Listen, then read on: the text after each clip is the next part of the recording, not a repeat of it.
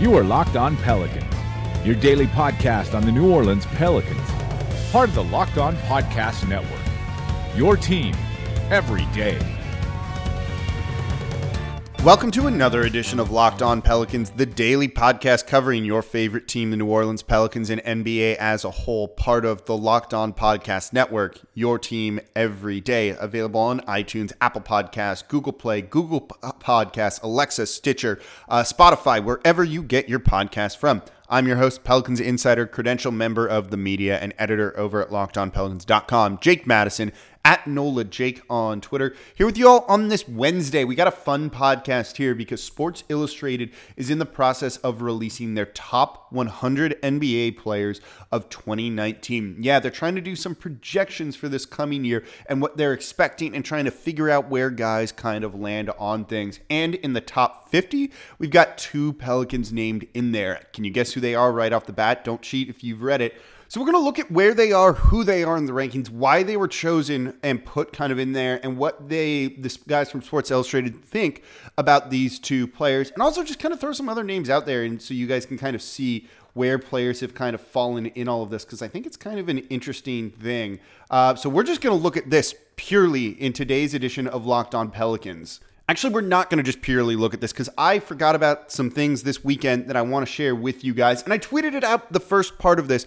And this is Jahlil Okafor showing up to two football games in New Orleans over the weekend. We first saw him at the Tulane game on Saturday. A friend of mine texted me a picture of him and the super tall guy. And at first, I did not recognize Okafor, I'll be honest.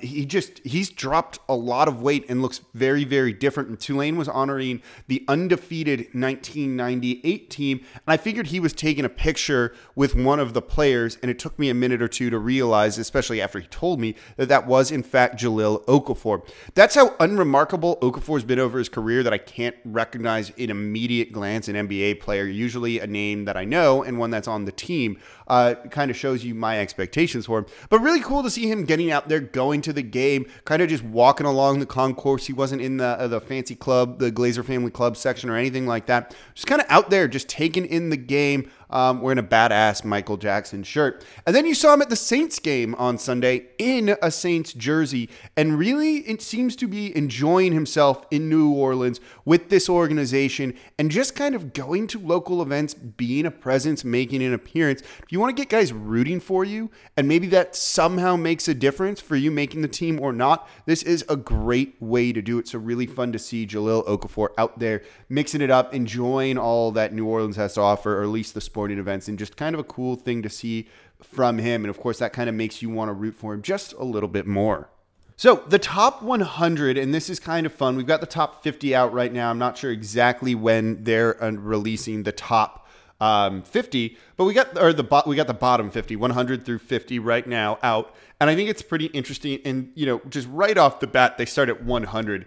And it's funny because we talked about this. We talked about Lonzo Ball, where I said I'd trade, for him, Frank Jackson straight up. You guys are going to think I hate Frank Jackson, which is not the case. But that seems pretty good for Lonzo Ball, despite having an awful season at times in terms of the shooting and just kind of all the jokes and everything around him, to crack that top 100 where they really praise his vision, his ball handling, the rebound, the defense. All of that is a really great thing. And just kind of shows you kind of what they're thinking about him. Some other names kind of in that bottom 10, you got Pau Gasol, a Hall of Famer that one day, still with the Spurs, kind of down there. You've got Dirk in what's probably going to be his final year in Dallas at 96. So there's a couple of names there that just kind of surprise you a little bit. Some other potential notable names, 95. You've got DeMarre Carroll with the Nets and maybe potential trade interest for the Pelicans, of course. And you've got a number of other guys that are really kind of up and coming a little bit, though. Far too many Magic players down there if you are a fan of their team and make you feel kind of bad. Kent Bazemore, another guy that the Pelicans have been interested in, rumored to. He finishes at 91. So, this is kind of the range that the Pelicans are looking at realistically for making a trade. Andre Iguodala is at 87. And we still haven't had any Pelican player yet. So that's kind of a nice thing to see. And it takes you a little while to get down. Again, Taj Gibson at 83, key piece for the Timberwolves, of course. Terry Rozier, future trade piece for Anthony Davis if we're making jokes or anything like that. But then you go all the way down to 72 and you hit your first Pelican. And I think most people would have thought this is maybe going to be Nikola Mirotic, but it's actually not. It is, drum roll please, Julius Randle. You can hear me scrolling to make sure I hit the right number. He's ahead of Andrew Wiggins, who's 74, and he's ahead of Brandon Ingram of all the players, the guy that the Lakers would not move in a deal for Kawhi Leonard because they want to keep him there. The guy they just jettisoned out of there, Julius Randle, is actually ranked higher. So we're going to talk about Randle in just 1 second here.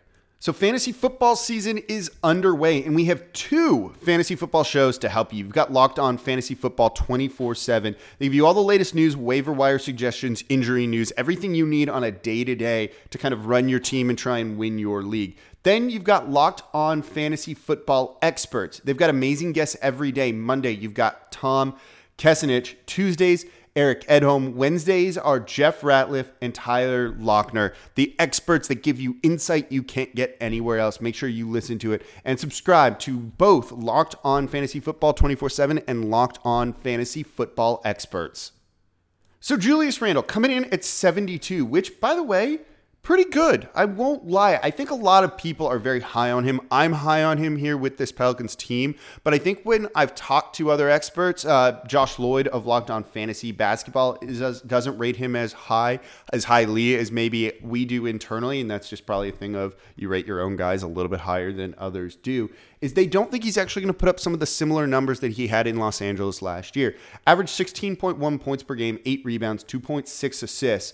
But after the All-Star break, when they were playing that kind of breakneck speed and they just let him do his thing, he averaged close to 20 points a game. It was a little over 18. I think that's what people are kind of expecting from him here in New Orleans. But he's got to contend with Anthony Davis out there. You've still got Nikola Mirotic, who's going to take a lot of minutes. And Randle's the second or third guy there. And we don't know if he's even going to start just yet. So I think because of that, people are thinking he's going to score less, although I think it'll be fun to see him play in the sprint forward, fast break system, all that you want from this Alvin Gentry team. And this ranking is also kind of based around the fact that they expect him to take a bit of a mini leap now that he's got someone more invested in his progress. They say that at the end there. And that's because the Lakers wanted him not having the ball and getting it to guys like Lonzo Ball, Brandon Ingram, and others, because basically you could see early on there that they were done with Randle last year, and that they were likely going to move on from him, especially once they got a guy like LeBron or Kawhi or someone else, that they didn't want him getting those numbers. They wanted their own guys getting those numbers and kind of inflating them for everyone else. They wanted him to pass. And I think you'll see him maybe get close to that 17, 18 a game. I'm a little bit higher on that because I think really Davis, him, and Mirotic split the front court minutes, and it's kind of as simple as that. There really isn't much else out there. Maybe you see someone else get a handful of minutes here or there depending on injuries or foul trouble, things like that.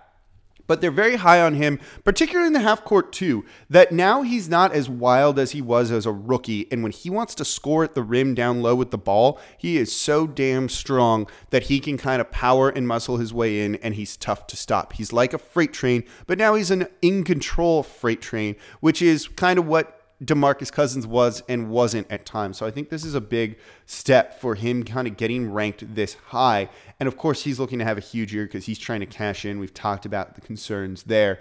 But now he's just kind of in control, and you start to see him maybe coming into his own as a player, understanding his game a little bit more, and we're curious to see how he can kind of take it to the next level. 2 things I'm higher on him than maybe others are. I think he can be a really good playmaker. I've watched basically every play of his with Los Angeles last year.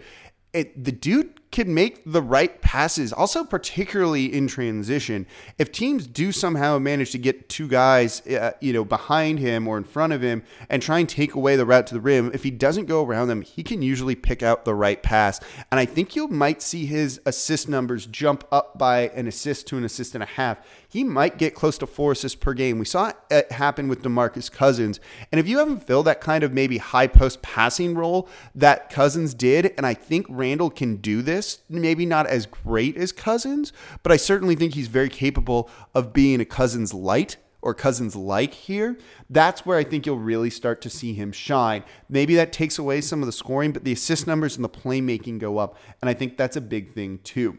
They're not high on his defense in terms of the Sports Illustrated article. Again, they say he defends very much like a 23-year-old at times.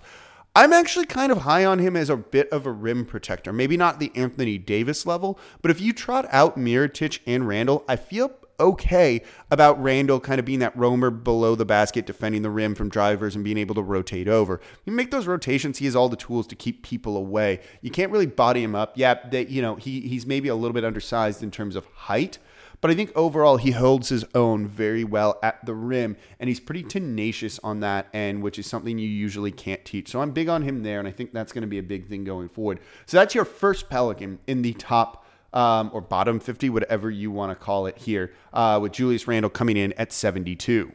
So before we get to the next Pelican on this list, don't forget the Locked On Podcast Network is going back to college. Yes, that's right. Coming this week, we've got Locked On Wolverines, Locked On Seminoles. We've already got the Locked On Oregon Ducks, the Locked On Alabama Crimson Tide, and of course, your now winning football team, the Kentucky Wildcats. Not just basketball anymore. You got the Razorbacks, the Volunteers, and the BYU Cougars as well. LSU should be coming too, I believe, but I don't have an exact date on that. So find your favorite college show, find your alma mater here on Apple Podcasts, Google Podcasts, or Spotify. So before we hit the next Pelican on the list, a couple other interesting things here. Will Barton is 70, so Julius Randle's really close to him, and the next guy on our Pelicans team here that comes up is ahead of him. That's pretty good. We all are big fans of Will Barton here, I think. Dwight Howard is ranked 69. I'm not a huge fan of the 69 joke, to be honest, and the nice and all that comes on. I think it's a little played out, but I'm not going to lie. Seeing Dwight Howard in a Wizards uniform at 69 is pretty damn funny to me. 68's the interesting one. That's DeMarcus Cousins. And they said, basically, if he was healthy, he's in the top 25 of these rankings. But it's a one-year exercise, and this ranking assumes Cousins will miss roughly half the season. But they think he's such a force that even half a season, they put him ahead of Julius Randle. Interesting to note. We all think the Pelicans are better on opening night. There's no doubt about that because Cousins would not have been playing. But at the end of the season, are they a better team? That's what we don't know yet. Scott Kushner's talked about this over at the New Orleans Advocate. So that's going to be kind of interesting, and we'll see. But there you go. Was it 68 for DeMarcus Cousins? Yusuf Nurkic getting rated at 64. This one's probably a little bit too high for me. We saw what the hell happened to him against the Pelicans in the playoffs. Nothing good. He's 64, a little bit too high, higher than Julius Randle. And I think we do overall expect Randle to have a better season than he does. But then you get to the next Pelican player, the beardless Nikola Mirotic over at 60. So the Pelicans have two guys so far on this list, 72 and 60. Pretty good. And they're wondering if Mirotic was the biggest winner at the trade deadline. You get out of that disaster that was the Bulls and into a winning situation next to Anthony Davis, which makes everybody's life a whole lot easier. And you saw him go for 30 in a playoff game, and all of a sudden he looks really good. And when there maybe wasn't a ton of interest in him before, he's going to maybe earn a big contract after this year, and we know how good Davis and Mirotic were together. A plus 12 net rating in more than 500 minutes. Not the largest sample size, but it's not the smallest. And by comparison, they say New Orleans was plus 5.9 in roughly 1,100 minutes, so over double that with Davis and DeMarcus Cousins. Again, that might be due to the sample size being larger, and finally you're getting to play other teams and things like that, and not as easy of a schedule as the Pelicans had at times in the second half of the year, or second half after the trade deadline when he was brought over. So I think that's worth keeping in mind with those two stats as well. But Mirotic can play fast, they say. He's comfortable being the complementary option, and he doesn't really turn the ball over. Plus, he can handle switches. We saw the effort he had on defense, coming up with a number of big rebounds at times for this team, a number of key blocks, and just making plays on the defensive side of the ball that you weren't expecting him to make whatsoever, that you didn't even know he was capable of making, and he gets in there. Again, you gotta like dudes that just hustle, and Mirotic is one of those, and he doesn't complain about his role. He knows his place. He knows what he should be doing. And now with another big big. Maybe he doesn't need to be playing 32, 34 minutes a game. You can scale him back a little bit to more and more of a line of a role that he was playing with the Bulls, that he's played his whole career, which might be might be the key to getting more consistency from him. There are some games when he's a bit of a ghost out there, 100%. But when he's on his game, it's really good. How do you find a balance between that? How do you get consistency on a night in, night out basis? And I think that's kind of the big thing. Maybe it's just fewer minutes. And you've got to wonder, when he really struggled and he went through that slump here in New Orleans, if it really was because he just wasn't ready for this kind of role. And I think that's kind of, maybe why they kind of put him here. I think one of the things is that, he slumps, and they know he slumps. And I think that's going to pull you down in the rankings a little bit. You could almost maybe make a claim that at his peak, he's far higher than this. But they say he does enough. He for a winning team, the streaky Mirotic is more than a stereotypical stretch four. Streaky, remember that. He does enough dirty work to justify a major role even when he's slumping. I mean, they summed it up really well. He does those other things that you really like the things that Ryan Anderson didn't do when he wasn't nailing three-pointers for this team. Mirotic does those, and I think that's a big thing, and that's going to get him into these lineups. He's going to stay in the lineups because of this, and I think that's a big thing for this team going forward. Remember, they talked about it. Blue-collar desperate last year is the attitude they wanted to take. Once Mirotic came in and their playoff hopes were fading after the trade deadline, 100% that's what they became. Can they carry that over? And Mirotic has the right mentality and kind of just does all the things you want him to do to potentially carry that over into next season. One more guy I want to mention on here, and that, of course, is the next one on this list, Harrison Barnes at 59. I've said I could see New Orleans being a player for him, trying to move enough salary, potentially Mirotic or someone else too, to bring in a guy like Harrison Barnes to really shore up that 3 spot for them, So interesting name that just happens to be next on the list. So keep that in mind. And of course, no other Pelicans here that we've seen so far. There's Anthony Davis still to come. We all know that. We all know that Jrue Holiday's still to come. So they're in the top 50, the good side of the 50. Where do they fall? We've got to wait till the article comes out. But of course, we will break it down here for you on Locked On Pelicans. So thank you all for listening. I enjoyed this one. We'll break down the next 2 names on that list, Jrue Holiday and Anthony Davis, where they fall. Are they too high, too low? Could be as well. As soon as we get that, and of course cover all the other topics that you want to hear about here on the podcast covering your favorite team, the New Orleans Pelicans. So thank you all for listening. As always, I'm your host, Jake Madison, at NOLA Jake on Twitter. We'll be back with you all next time.